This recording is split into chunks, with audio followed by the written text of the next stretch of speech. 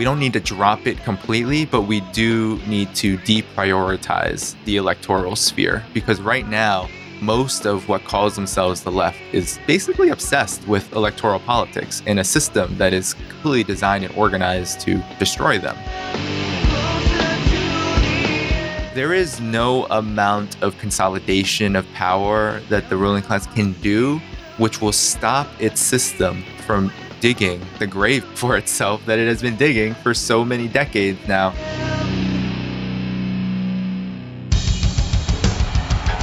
What I have said is that this campaign is not just about electing a president, it is about making a political revolution. MMT! Taking money from our children and borrowing from China. People are dying. Is the program so critical it's worth borrowing money from China to pay for it? And if not, I'll get rid of it. Stop lying!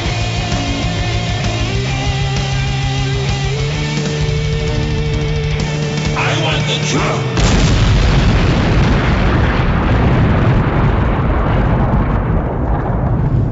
Now let's see if we can avoid the apocalypse altogether.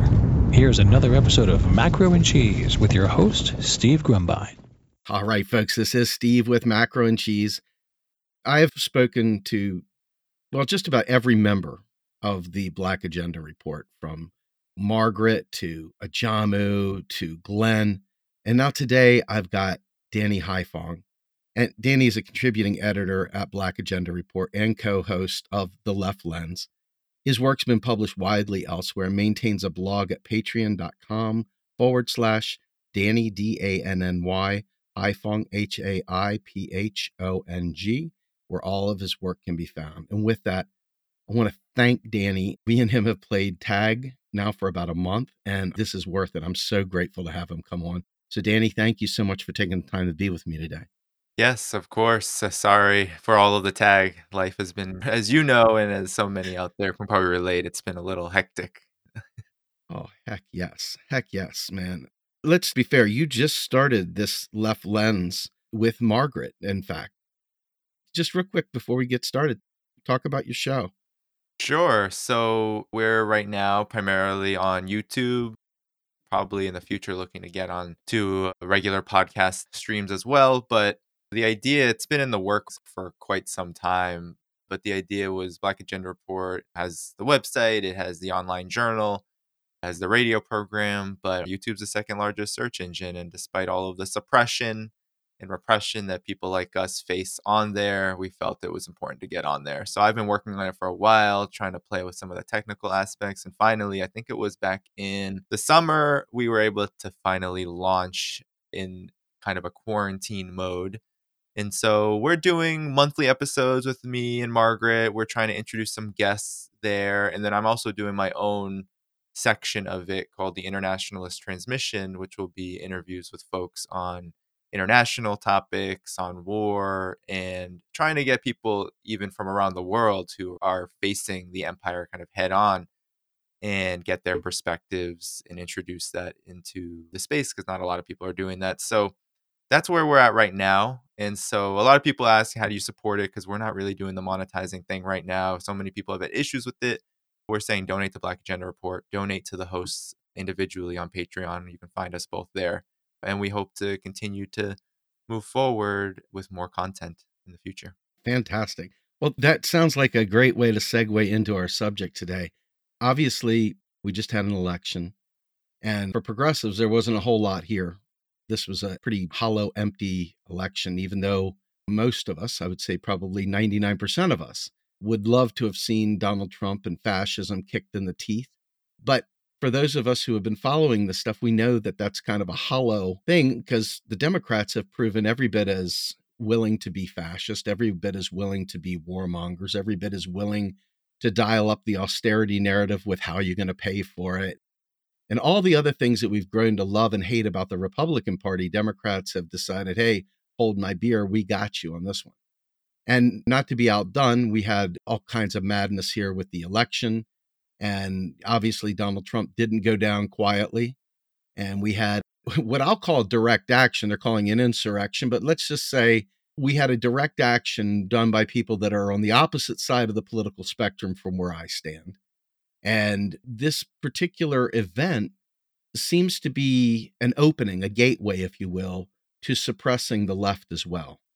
And when you look at what our demands are, what we've been talking about both in Green Party independent circles, even the progressives that have supported the Democratic Party traditionally that find themselves wandering further and further left, none of us saw this Biden campaign as something to celebrate. And yet we realized direct action and things like that, organizing, being ready to make demands and have some teeth to it. This insurrection that they're calling it on the Capitol is being used already to start cracking down on all forms of dissent, all forms of speech. And the left is typically the one hit hardest by these sorts of things. What's your thoughts on the current events that just transpired? Yeah, well, it's certainly something to behold and study closer. Not a lot of people are doing that because of all of the ways in which the ruling class has sanitized and flooded the airwaves with particular narratives. And right now we're being told that what happened on January 6th was somehow some sort of exception to a rule that the United States, what was the big issue was that there were these fringe protesters, these fringe insurrectionists who were directed by Trump to attack the Capitol. And as one of the police officers said inside the Capitol when speaking to these Trump legions, that that was the most sacredest place. And so that's been the reaction. The reaction has been that the most sacred place imaginable in the world was attacked on January 6th, and that this means what needs to happen is there needs to be a fortification, a real militarized response in order to protect this quote unquote democracy.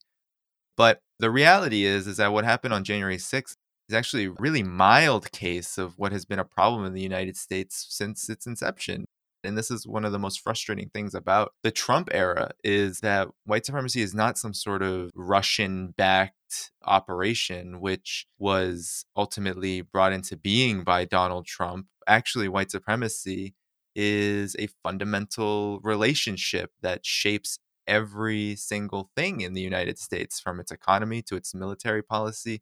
We can go down the line. And the idea that a state like the United States, a state which is a racist state and a white supremacist state, can censor itself, can manage its own fundamental contradictions in a way that will benefit anybody except the ruling class, is laughable in this period of crisis. So for me, it, I think, is a real lesson to learn, and we're going to learn it, and we're learning it already pretty fast, that the ruling class is looking for any excuse to consolidate its power. Joe Biden's administration is going to be a huge key to this. And Donald Trump, despite all of his legitimate abhorrent qualities, especially policy-wise, things like his racist demagoguery, to me, are very common in the United States. That is something that people should expect from anybody, including someone like Joe Biden. Policy-wise, though, there was no real resistance to him among anybody, but especially those who call themselves liberals and leftists. Most of them just went along with the Democratic Party and fell into the Russiagate narrative and peddled their own kind of racism, anti-Russian racism, but they didn't criticize Trump's policy on China. They didn't criticize the tax cuts. They didn't put up any fight to real policy, which damaged the lives of working people, poor people, Black people, etc., the most. So in my view, what's going to happen now out of January 6th is that there is going to be this militarized consolidation of power, which will include, of course, censorship, which, as you said, and you're 100% correct, it always affects the left primarily, if not solely, because what we know about the repression of these so-called right-wing forces, because they are much closer to the establishment than not, they always find new avenues and channels to be able to take advantage of and to be able to grow their base with. But for the left, who happen to be also folks who are either aligned with or in the working class themselves, when the levers of communication are closed off to us, we find ourselves in a much more dire predicament. So that's the difference, really. And increasing censorship and repression of the left only serves to strengthen the right. And that should seem to be a very obvious conclusion. But for many, people are breathing a sigh of relief right now with Joe Biden and his cabinet that has, a black secretary of defense and others who somehow reflect the most oppressed sections of the United States. But this is a real mistake. And out of January 6th and out of inauguration, and we already have seen what the Biden administration is really going to be about, which is austerity and a kind of slow rolling decline and stagnation of this empire and of this capitalist system, which will then increase the pain and increase the strength of these so-called faux populist right-wing elements that exist, that are literally drooling at the mouth, hoping and wishing and waiting for Biden's administration to utterly fail working class people and to take advantage of that. You bring up a great point, and the austerity narrative is so pernicious, so horrible. Most people don't really understand austerity, and Europe has had a much better understanding of austerity and have been fighting against austerity for forever. The word austerity is still somewhat new in the United States. People aren't quite latched onto it the way that I feel we need to be. And it goes far beyond just, we're not going to spend on you. It goes far beyond the fact that we're going to say, well, how are we going to pay for it and things like that. What it does is it fuels the very hatred the right wing has as the ineptitude of an economy based on austerity. Once again, as you said even earlier, finds us scapegoats. And scapegoats tend to be the most oppressed, the most vulnerable people who end up being kicked and maligned and marginalized even further. And so as we're talking about this stuff, you look at immigration in particular. The kids are still in cages, guys. All of a sudden, when you don't have enough jobs and you don't have food on your table and the mortgage is on arrears and people are genuinely hurting, they don't have health care, they don't have all the normal things that a quote unquote first world nation would be expected to provide its citizens. Well, who's eating my lunch? Who's the one taking my lunch? And so naturally, many of those people that were at the Capitol, they see immigrants and they're like, well, why are they getting a job? They're not even a citizen. And so it fuels xenophobia. Austerity is a trigger for xenophobic concerns and for xenophobic behavior like building walls and more crackdowns like the Patriot Act and all the other things that come with it. I'm just curious, what is your take on austerity politics? I know that, like I said, it's been a global thing where most people really understand, but the U.S., we really don't get this, do we? No, it's so normalized in the United States. And I think that's because the United States has not really had a successful struggle in terms of a successful class struggle, which was able to, like in European countries, really force real concessions. One thing that a lot of people don't know, like let's say in Germany, Germany used to be split east and west, and East Germany was a socialist republic. And when the Berlin Wall fell and there had to be a merger between the two governments, the Socialist Party and the Communist Party had to merge together and form one left party. And that's the reason why some of those reforms that people really hold their hat on, like universal health care here in the United States, that's why they exist in places like Germany, because there was a real left struggle that was able to gain actual power. But in the United States, the two-party duopoly prevents that entirely. And this has been true since the inception of the United States. And when the United States' ruling class read the writing on the wall for its capitalist system and said the new transition had to be neoliberalism, that the next stage was to eradicate all vestiges of social welfare policy, it used what has been a staple in the United States from the beginning, racism. It used xenophobia. It used these things. And this isn't new. And I think the Trump era was really damaging in the sense that a lot of people began to take part in a sort of cottage industry that said Trump represented something that hasn't really been the case in the United States' inception, an openly racist president. But if you read Margaret Kimberly's book, you find out that all the presidents have been openly racist. And if you even just go back to the beginning of the period of austerity, whether you're talking about Richard Nixon, the end of the Nixon reign, or whether you're talking about the Reagan era, et cetera, you see that each and every one of them use xenophobia, use racism to justify some sort of clampdown on the economic well-being of working class people. Reagan was one of the architects of the so-called welfare queen narrative, which really took the assault on welfare as we know it, completed by Bill Clinton, into effect. So I think it's absolutely ridiculous what has happened, where to me, austerity is the assault on the rights and well-being of working people. That has been disconnected from this question of race and xenophobia and white supremacy to the point where we can't even really criticize and condemn someone like Donald Trump the way we might want to, because the so-called liberal wing of the ruling class, the Democratic Party, is peddling its own form of xenophobia and white supremacy in order to consolidate its own power in this kind of a faux competition between the elite over who is going to lead the charge for the empire at this given moment. So I think, in my opinion, austerity, it is really the rule of law in the United States at this point, and it's accepted largely because it has been normalized. It has been normalized for so many decades, this idea that working class people have to be the ones that sacrifice. And when they don't feel like that, then the ruling class says, okay, well, it's not our fault. It's China's fault, or it's the fault of those undocumented workers who are trying to cross the border because of the violence we've inflicted in their countries, whether it's Mexico or Central America or Syria, anywhere. That is sort of the genius around austerity politics that is racist in character. And for the last 4 years, all we've heard is that this is some kind of new phenomenon that is fully represented in Trump and solely represented in Trump. And once he's gone, and we bring in someone like Joe Biden with his quote unquote diverse cabinet, then things are going to get better.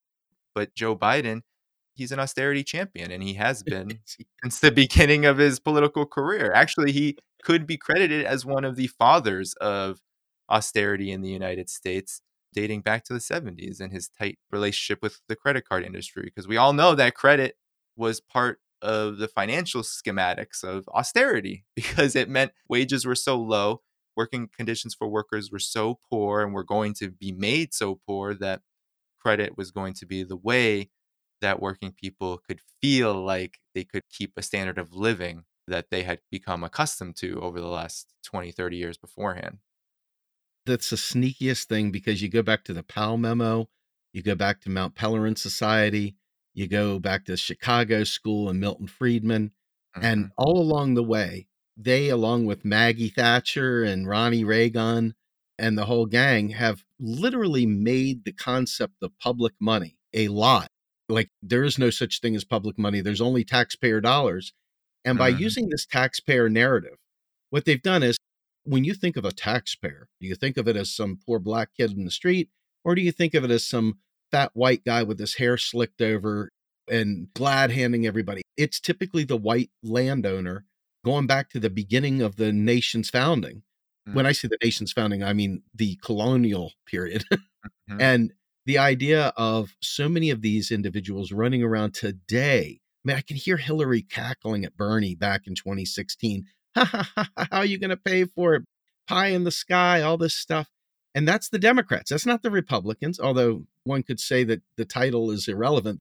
They're neoliberals all the way. My question to you is, I guess, this. We were talking about the impacts of the left from what happened on the Capitol. And you think back to Lenin, and Lenin writing the book, What Is to Be Done?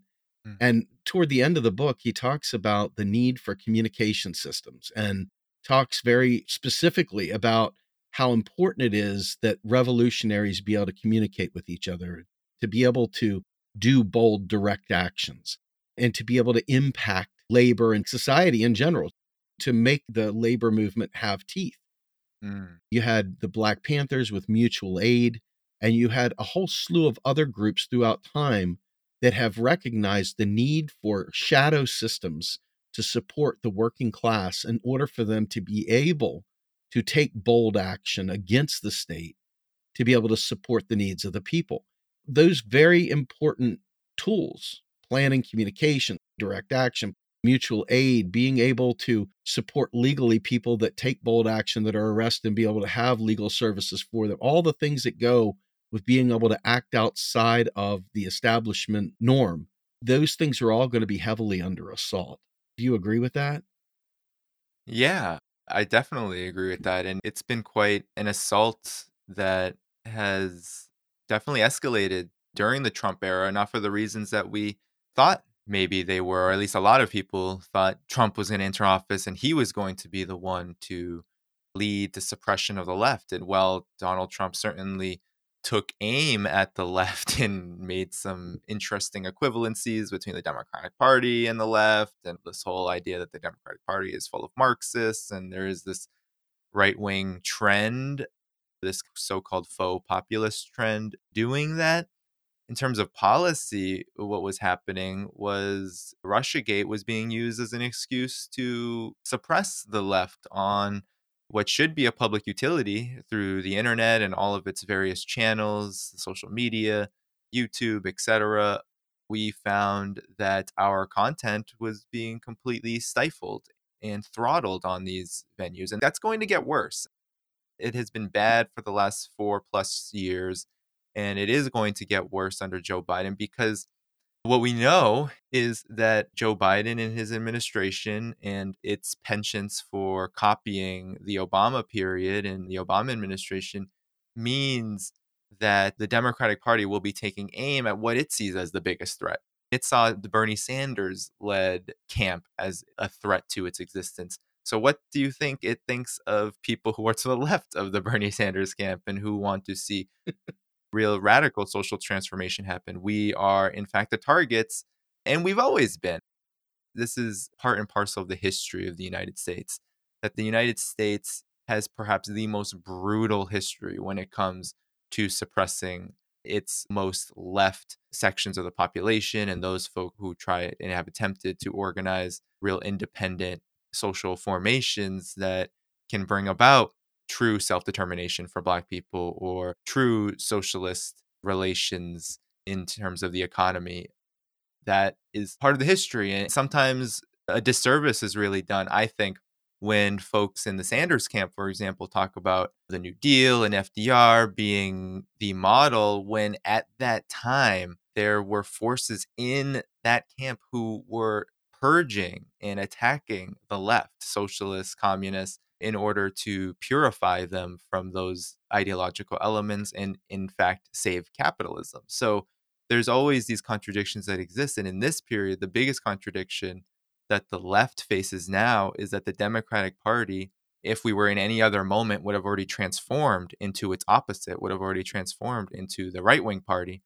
But because the GOP has nowhere else to go and makes all of its credibility from being the white man's party and being the party of white supremacy in full austerity, the Democratic Party can't give up its name, but in fact has taken form as the neoliberal party, and it's directed at us. It's not directed at the right wing. It's not directed at the so-called white supremacist forces, grassroots forces in the United States. It's directed at the left. And so we are going to have to really figure out how to operate independently and how to build real relationships with workers and oppressed people, because in this moment, in this COVID-19 economic crisis, and in this moment of the attempted revival of American exceptionalism and this neoliberal order, we are going to be wading in very difficult terrain. And so it's very important that we begin and that we continue to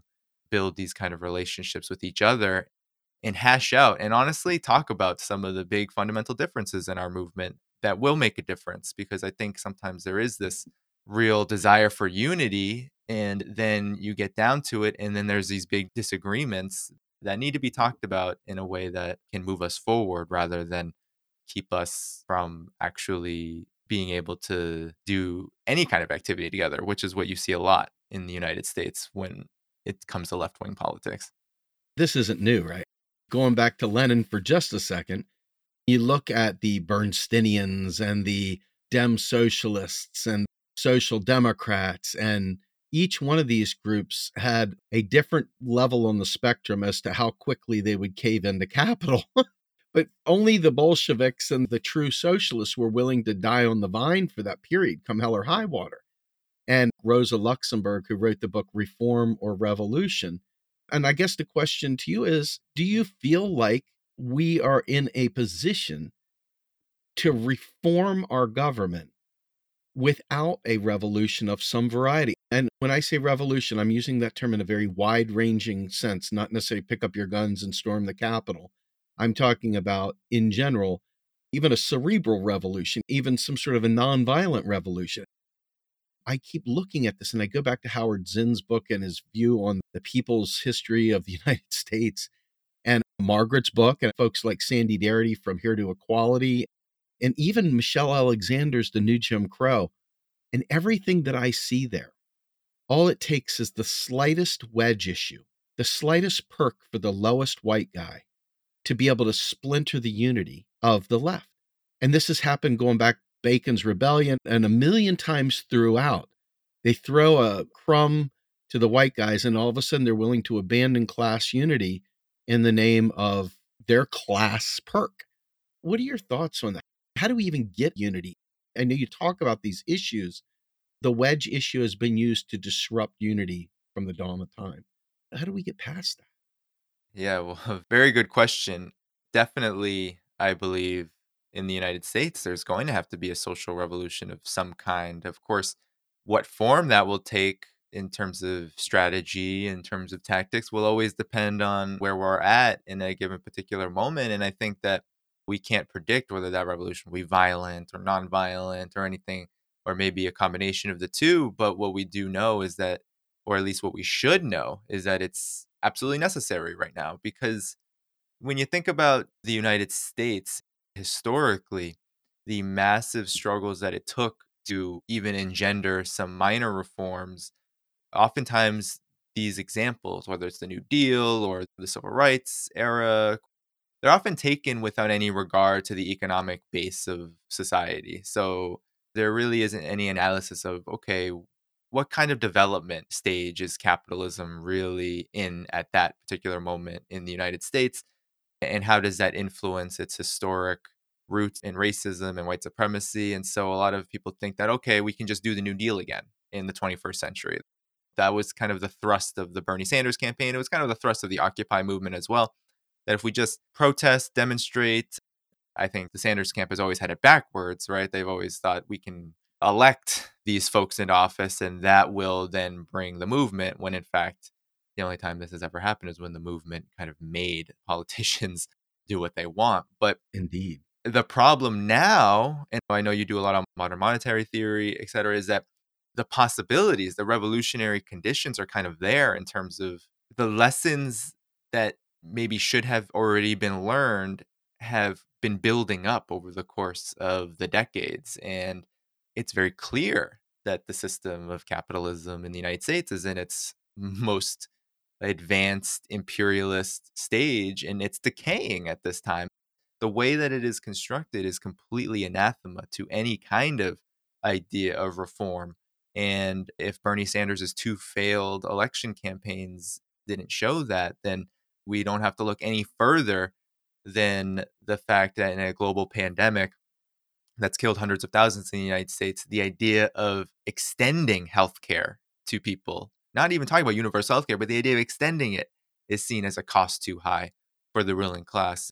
And so really the ruling class in the United States is in this holding pattern of any kind of cut into our enormous profits, any kind of even example, even if it doesn't provide a cut into the profits, if it provides any sort of inspiration to working people, whether it's Medicare for all, a Green New Deal, whether it's higher wages, even if those things are possible, scaling back of the military state, just the very idea that working people, oppressed people will be inspired to fight for more than that scares the ruling class to its highest degree of fear. So I think we do need a revolution because this is the stage that we're in. Any aspect of society that we can look at, whether it's the military state, whether it's the capitalist economy, whether it's any issue, we can come to that conclusion. And so what is needed now is for us to organize in a way where those lessons and those conclusions can happen in a mass way. because that hasn't happened. There has been a normalization of the sacrifices that need to happen under austerity, and it has to be acknowledged. There has been an increase in the reactionary xenophobia and racism that is embedded into society. That has intensified as the state has had to rely on mass incarceration, endless war to preserve its hegemony. And I think that requires us to focus on the organization as Lenin was, and as so many communists and revolutionaries before and after him, because there really is no other way. And that's why it's so imperative for us to make that shift. And I think one of the biggest arenas where that shift has to occur is we don't need to drop it completely, but we do need to deprioritize the electoral sphere, because right now, most of what calls themselves the left is basically obsessed with electoral politics in a system that is completely designed and organized to destroy them. So what needs to happen is there needs to be a reorientation toward the masses, toward workers, toward oppressed people, toward the prisoners, toward those folks who, when they rebel, there is power there that can be harnessed toward actually trying to transform the society. We're not going to do that at the ballot box, no matter how progressive or revolutionary or whatever the candidate may be. It's a lot of energy into a system, a lot of resources that could be going into independent organizations, as you said, that could do some of the mutual aid work, that could do some of the on the ground work that is so needed when you have hundreds of thousands of people sleeping on the streets or in shelters. And it's definitely more than that, because I've worked in homeless services before. So when you have just this decline happening on the world stage with the United States, you have so many focal points that need addressing, and we can't do that if we're stuck in the narrow confines of what the US elite define as legitimate politics, which to them is purely electoral politics and purely within the two-party duopoly. Yeah, that's definitely a ploy there to make sure that there is no alternative space of Overton windowing doesn't expand. They can keep you in this area where there's no hope, and even if you do have hope, it's only marginal hope.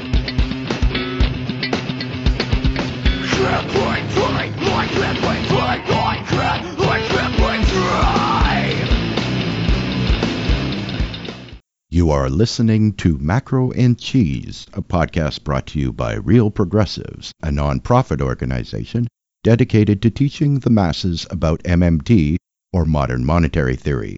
Please help our efforts and become a monthly donor at PayPal or Patreon. Like and follow our pages on Facebook and YouTube, and follow us on Periscope, Twitter, and Instagram.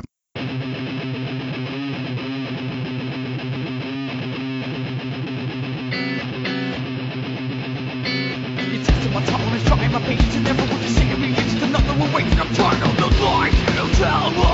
Lies you tell me.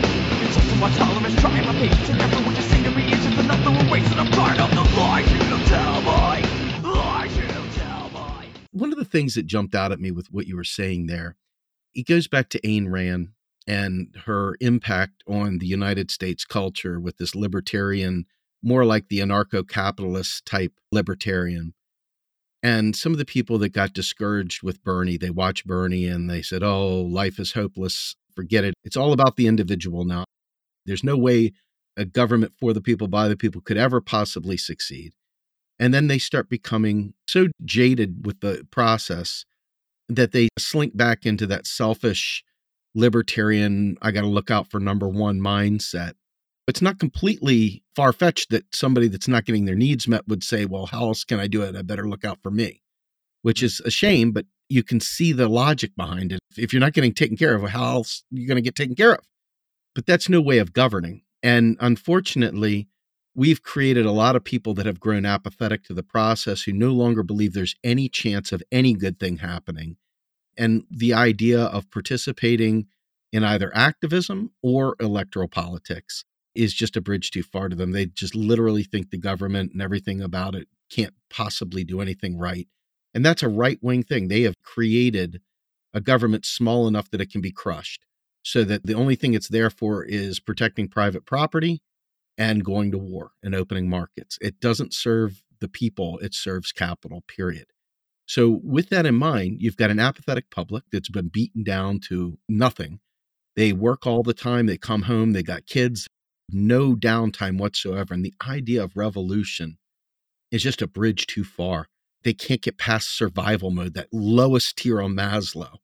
How do we get to a point where we can actually do meaningful organizing with neoliberalism stealing every last moment of time for self-care? Mm. How do we even get there?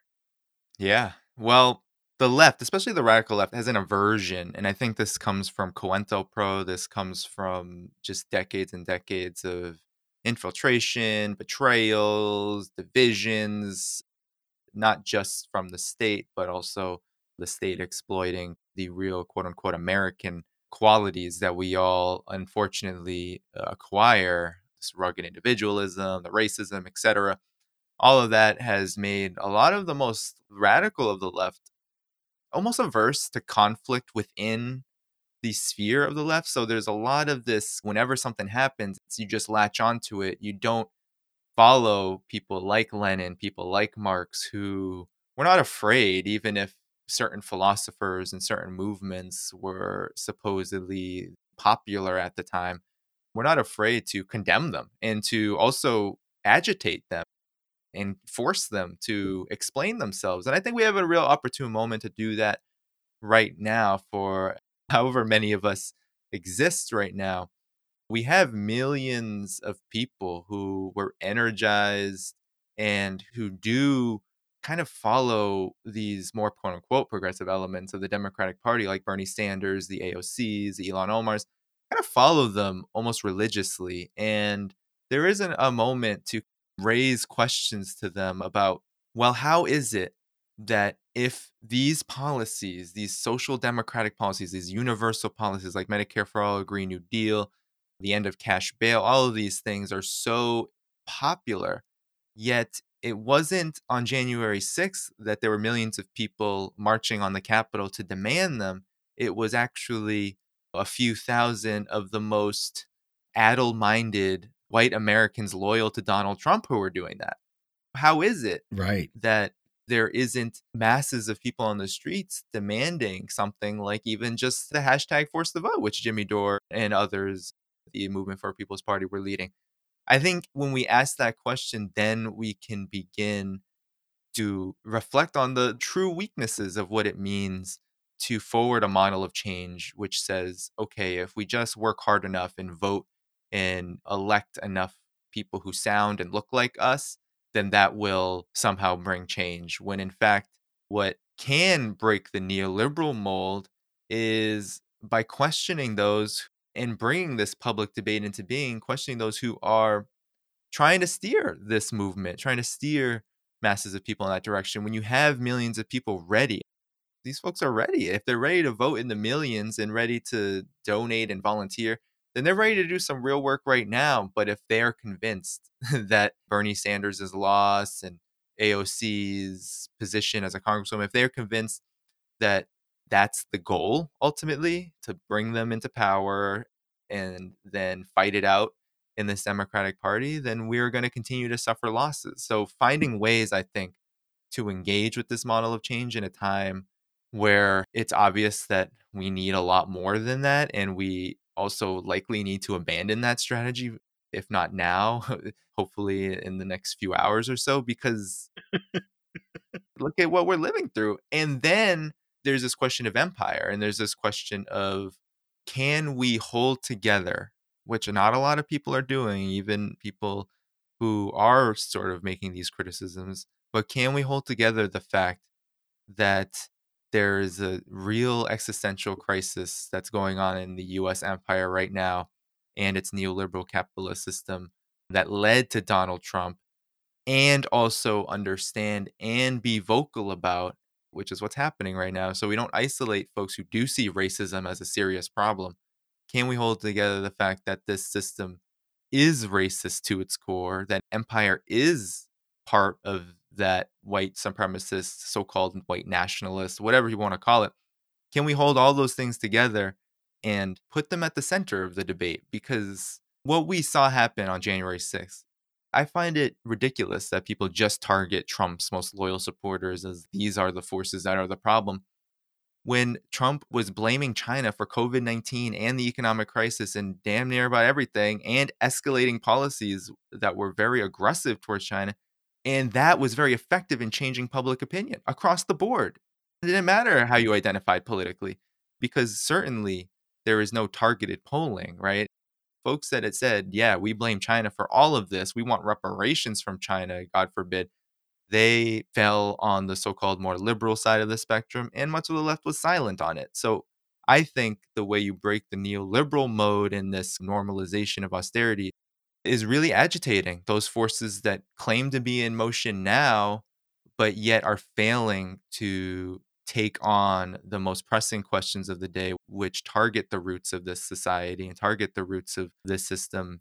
And when we do that, we can begin to build forces ready to take what I think is the next step, which is to build these independent organizations that we need. And we can actually begin to do that rather than continuing to just have these conversations about, is Nina Turner the one we should support right now? A lot of the left is doing that. That's an individual choice, in my opinion. You can go ahead and focus some energy on that. But the pressing matter is, how are we going to organize workers? How are we going to organize people?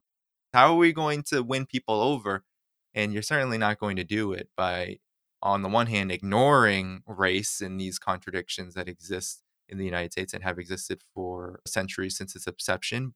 And you're certainly also not going to do it by ignoring the class question and ignoring the fact that when there is austerity, when there is economic suffering to this massive degree without any sort of organization behind it, that in and of itself lends us very vulnerable to a further shift to the right, because people are lost and people are going to look for answers from anybody.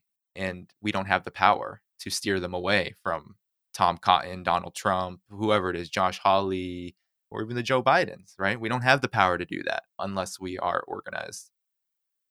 Media consolidation's been going on now for 20, 30, 40 years. And I think we have 5 major media outlets, and you change channels and you're just dealing in slightly different bedside manners. They're largely saying the exact same propaganda, almost all of which is just bullshit. It's like fluff. The people that we're trying to organize don't have access to alternative media. Most alternative media is niche. So it's not like the left is really feeding from a unifying outlet. And I hate to go back to Lenin once again, but Lenin decried all these little mom and pop press outlets saying we need one unified message because each of these groups is not fit to hold the ideals of socialism. And they would go off message. They would start straying. We've got a bazillion of these things with 15, 20, 100 people watching. Instead of having a real honest to God left presence, we're still stuck with this mainstream media that pumps out nonsense. What do you think are some strategies we might be able to do to overcome that? Yeah, well, in my opinion, and perhaps objectively, many of these forces haven't been able to come to this conclusion. And there is a lot of this infighting. It's not even infighting in so much as it is competition that I think is inherent to the fact that we are using, and we're not even just talking about capitalist mechanisms, we're talking about monopolies, which represent the highest form of both competition and consolidation at the same time. And so while we're using these privately owned for-profit entities, we are in fact absorbing and learning and being kind of conditioned into the modes in which these channels operate that we don't have control over. And so I think the biggest shift that needs to happen and the strategy we need to discuss more is, okay, if we are politically aligned, if we do have common objectives, fighting austerity, fighting war, debating socialism, some sort of form of socialism here in the United States, and we all do agree on that, then how are we going to make ourselves independent? I think really we have a lot of independent media channels, but we don't have really independent sources to really spread the work. And it's going to be a challenge because it will take some technical capacity. I know there's some folks doing this Panquake thing, which I don't think is a bad idea, but I think it will need to extend far beyond that into the tools we're even using ourselves to make this happen. In Cuba, they have it. They have a massive journalists union. And we're going to need a real organization that consolidates all of our resources and have us willing to do that, where we can kind of shed some of that. I think there is some of this desire to be the most watched and the most clicked on, etc. Shed that. And I think this will have to first come out of a real political organization. So it'll probably likely have to start with a political organization of workers, and then the media apparatus will have to be the next institution, and it will have to all come together. That's why Lenin and What Is to Be Done was really making the best case argument for why we need a communist party and not some kind of divided up, chopped up movement led by forces that capitulate to capitalism. No, we need a real party that can then administer these kind of tasks. So I think there's sort of multiple layers to it, but first it will be, are the champions of independent media out there right now on the left willing to do this for the sake of the movement? And I think that will be the first step. And who has the ability? And again, we're running up on some real challenging objective conditions where at the moment, most people, including myself, can't even do this work without working full-time employment plus to just survive, right? So then you run into that problem, which is a relatively new problem insofar as the standard of living in the United States is so astronomical, and the stage of capitalism that we're in really does place this extreme downward pressure on people, which then increases the attachment that people will have to the platforms that for some is their job. A lot of people in the independent left who have been able to make any sort of wave, that is now their job, right? And we get back to these fundamentals of capitalism. You sacrifice your job, you sacrifice your livelihood, and we end up in this cycle. So figuring out ways, and the first way to do it is to be engaged in struggle and to have these conversations, I think is the first step. As elementary as that sounds, I think oftentimes the first answer to our problems is to raise the problem so we can actually debate and figure out who is even willing to take that leap right now. I appreciate that very much. One of the things I want to touch on real quick is third-party politics. Obviously, a party represents electoral politics, and electoral politics by its very nature represents reform. And so within that space, I see the Green Party's been around forever and struggled to be able to break out of this. I hate to say this, but a guy like Ady Barkan, who has been lauded for his work on healthcare, and he's got a very sympathetic story. But lo and behold, he spent a good 3 days crowing that the Democrats were able to keep the Green Party off the ballots across the country. I already had some feelings, but that really changed how I saw him, because he was celebrating eliminating voices from democracy. And there's a lot of people like that. This is not an obscure thing. People still holding on to the idea that Nader cost Gore the election. And the ability for third parties to organize, it's one major thing. But the non-governmental, non-party-based organizations that are fighting against us, like the Pete Peterson Foundation, that is supported heavily by both Democrats and Republicans, billions of dollars there to talk about how we got to fix the debt, how we've got to institute austerity, how we should balance the budget, how we should do all these crazy, economically illiterate things. But they serve capital, they serve the oligarchy, and they serve the status quo, and they are paid in full. And they're not even a media company. They are a lobbying group. They're a think tank whose express purpose is to maintain austerity in the United States. So you got a third party over here that can't get onto the ballot. You've got no actual outside sources to be able to combat the insanity of our mainstream media. And then you've got this other leg, these lobbyists who are fully funded. And that is what we're up against. It is incredibly daunting. And if you're just thinking it's electoral, you have completely slipped the plot and missed it. What are your thoughts on that? That's terrifying, isn't it?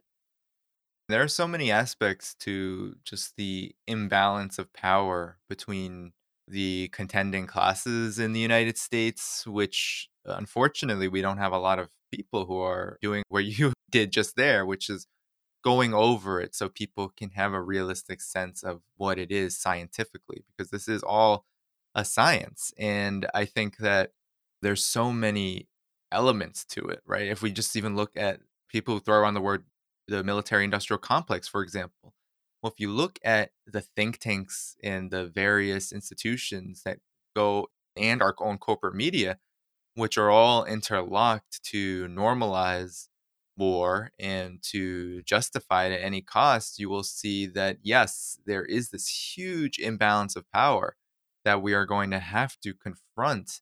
And I think the science of socialism, right? People call it scientific socialism, is that even though the forces of power are so daunting right now, the forces that control the United States, the capitalists, the imperialists, and the technology that they wield at their disposal, this system is marked by an incredible level of crisis just right now. But in the sense that this is an inherent quality of the system, we know that at any given moment, and we've seen even in the last 4 years, conditions change so rapidly, politically, economically, that the best medicine to confronting, at least in these very elementary stages of struggle that we're in, is to understand that there is no amount of consolidation of power that the ruling class can do which will stop its system from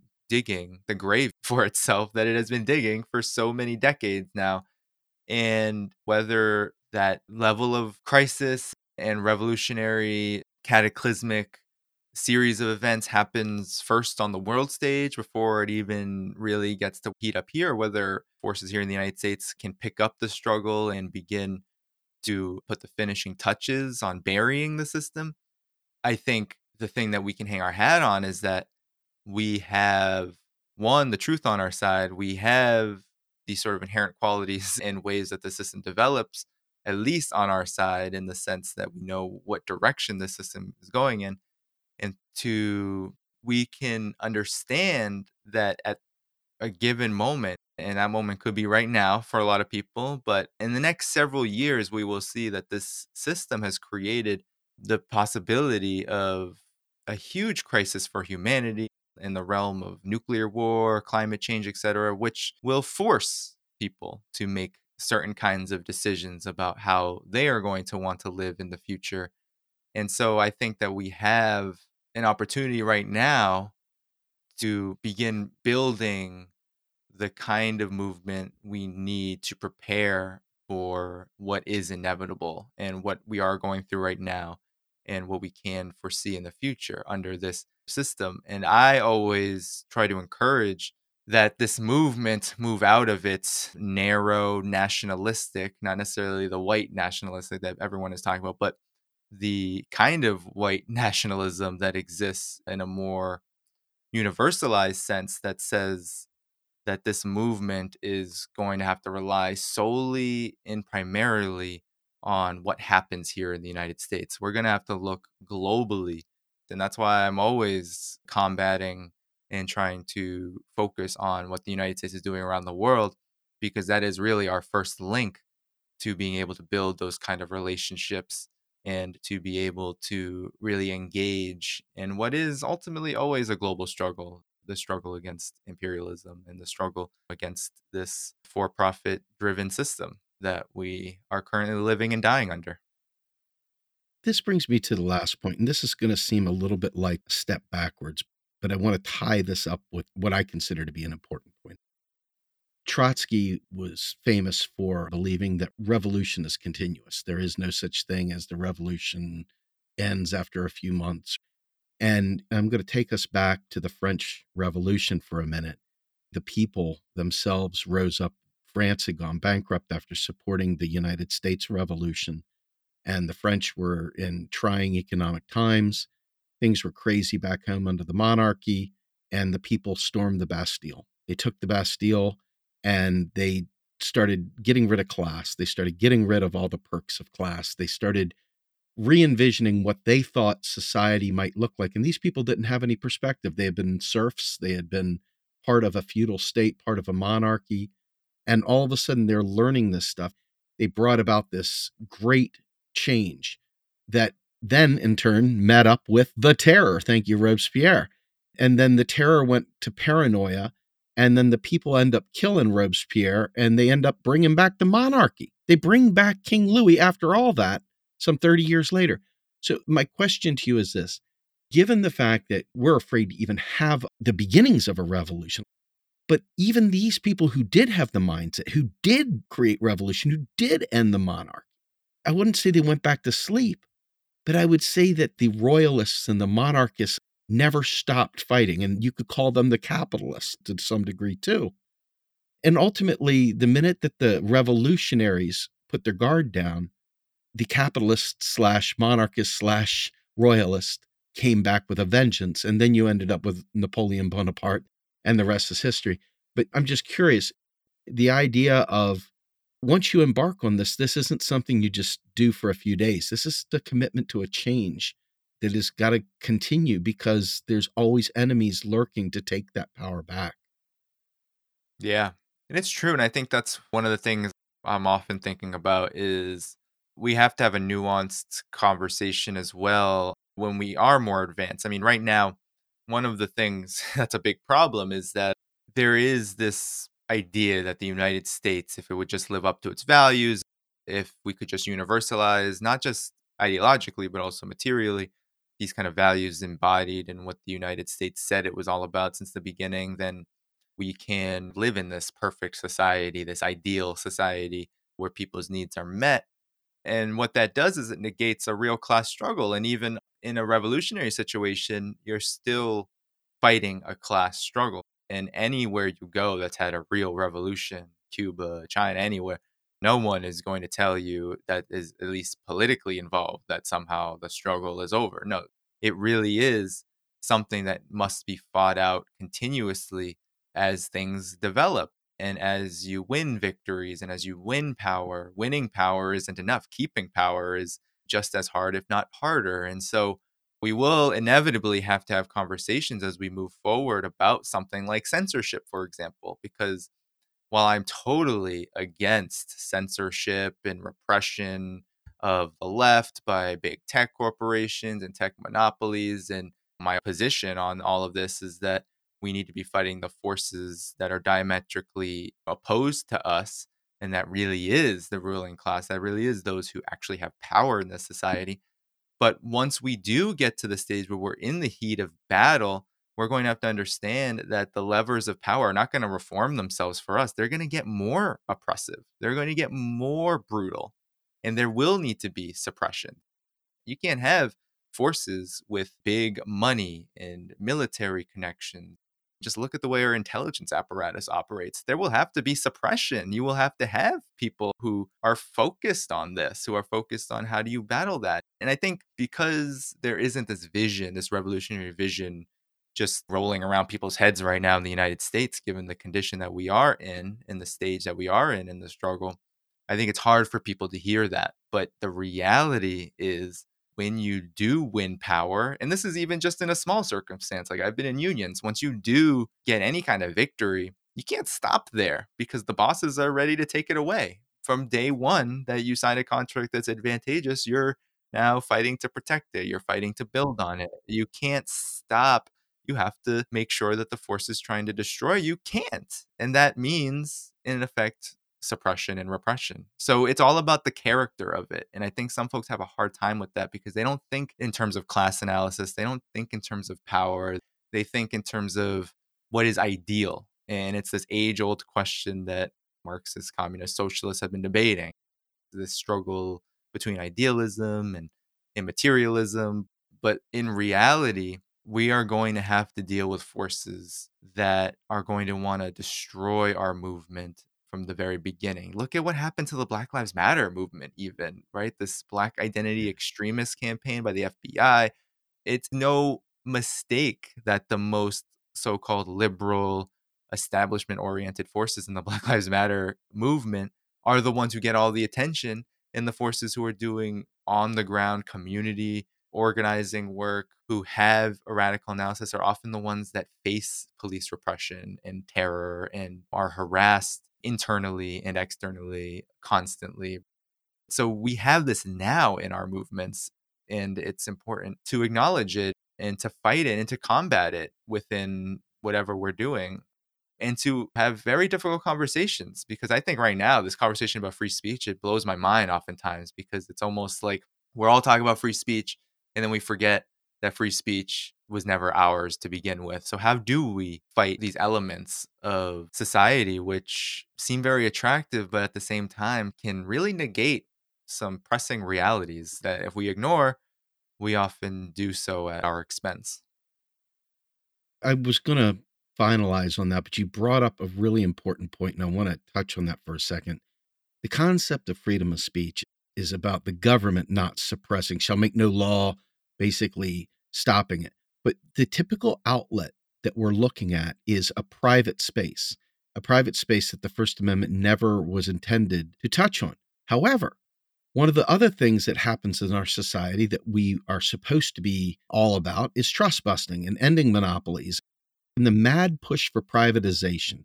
How can we get this out of the public hands and into the private hands of industry? Has done more to destroy society, in my opinion, than just about anything else. And these tech giants have virtual global, not just domestic, but global monopolies that are there to control speech, there to control messaging, there to extract data about us, both for law enforcement, which has been proven, and also for marketing purposes. At the end of the day, none of this is for us. It is not about the state doing this. The state has given up its constitutional power, given it to private industry. So the oppression and the suppression by these Silicon Valley tech giants is not technically wrong because they're a private company. They can make their own private rules.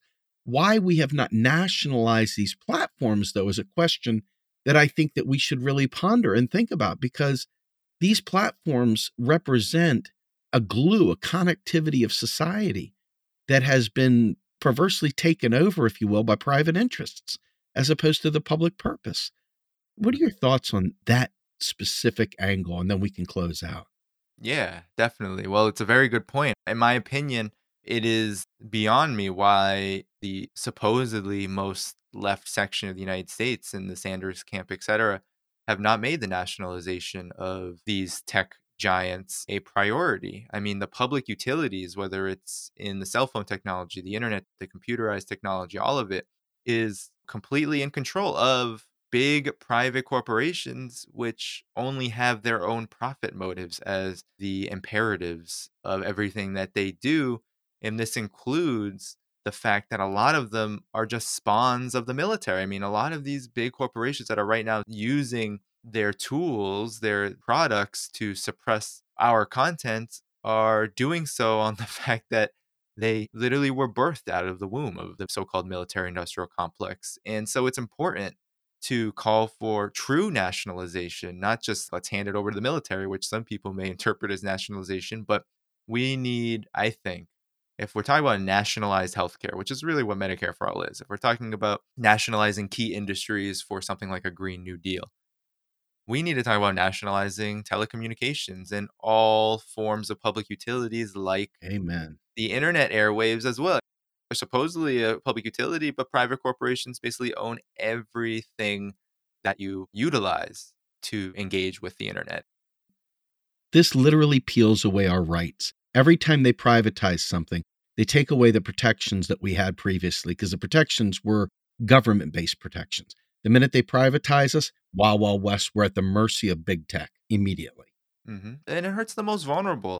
Some people might think that this is somehow just helping those with access to the internet, for example, but this is hurting prisoners right now, languishing in state and private prisons, where big private telecom companies have huge lucrative contracts to control the communications of prisoners, right? This is a real deep problem. A lot of people languishing in prison, isolated, tortured, can't even communicate with their families. And I think there's so many connections to be made with the fact that these private telecommunications and so-called Silicon Valley social media corporations are doing the same thing on this platform. They're doing the same thing right now, which is the primary mode of communication, which is online, which is the digital sphere, it is social media sphere. And so it needs to be part of any broader struggle for nationalized anything. And it's important to build a class struggle based on that because, to be honest, it isn't just whether it's the rampant advertising that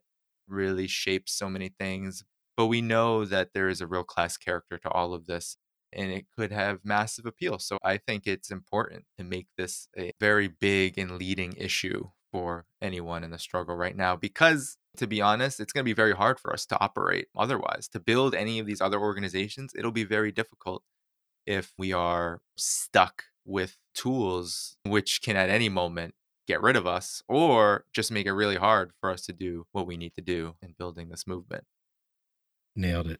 Danny, I want to thank you very much for taking the time to be with me. This is a fantastic episode. I really appreciate this and well worth the wait. And I hope you'll come back and join us again in the future. Of course. Thank you. Sorry for the wait, but I really appreciate it. This was really good. And yeah, keep doing the work you're doing. I'm loving it. Absolutely. All right. Well, this is Steve Grumbine and Danny Haiphong. This is Macro and Cheese. We're out of here.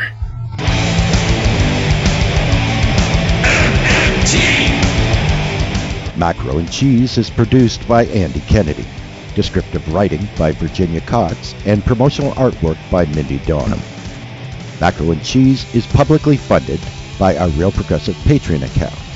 If you would like to donate to Macro and Cheese, please visit patreon.com/realprogressives. I want the truth.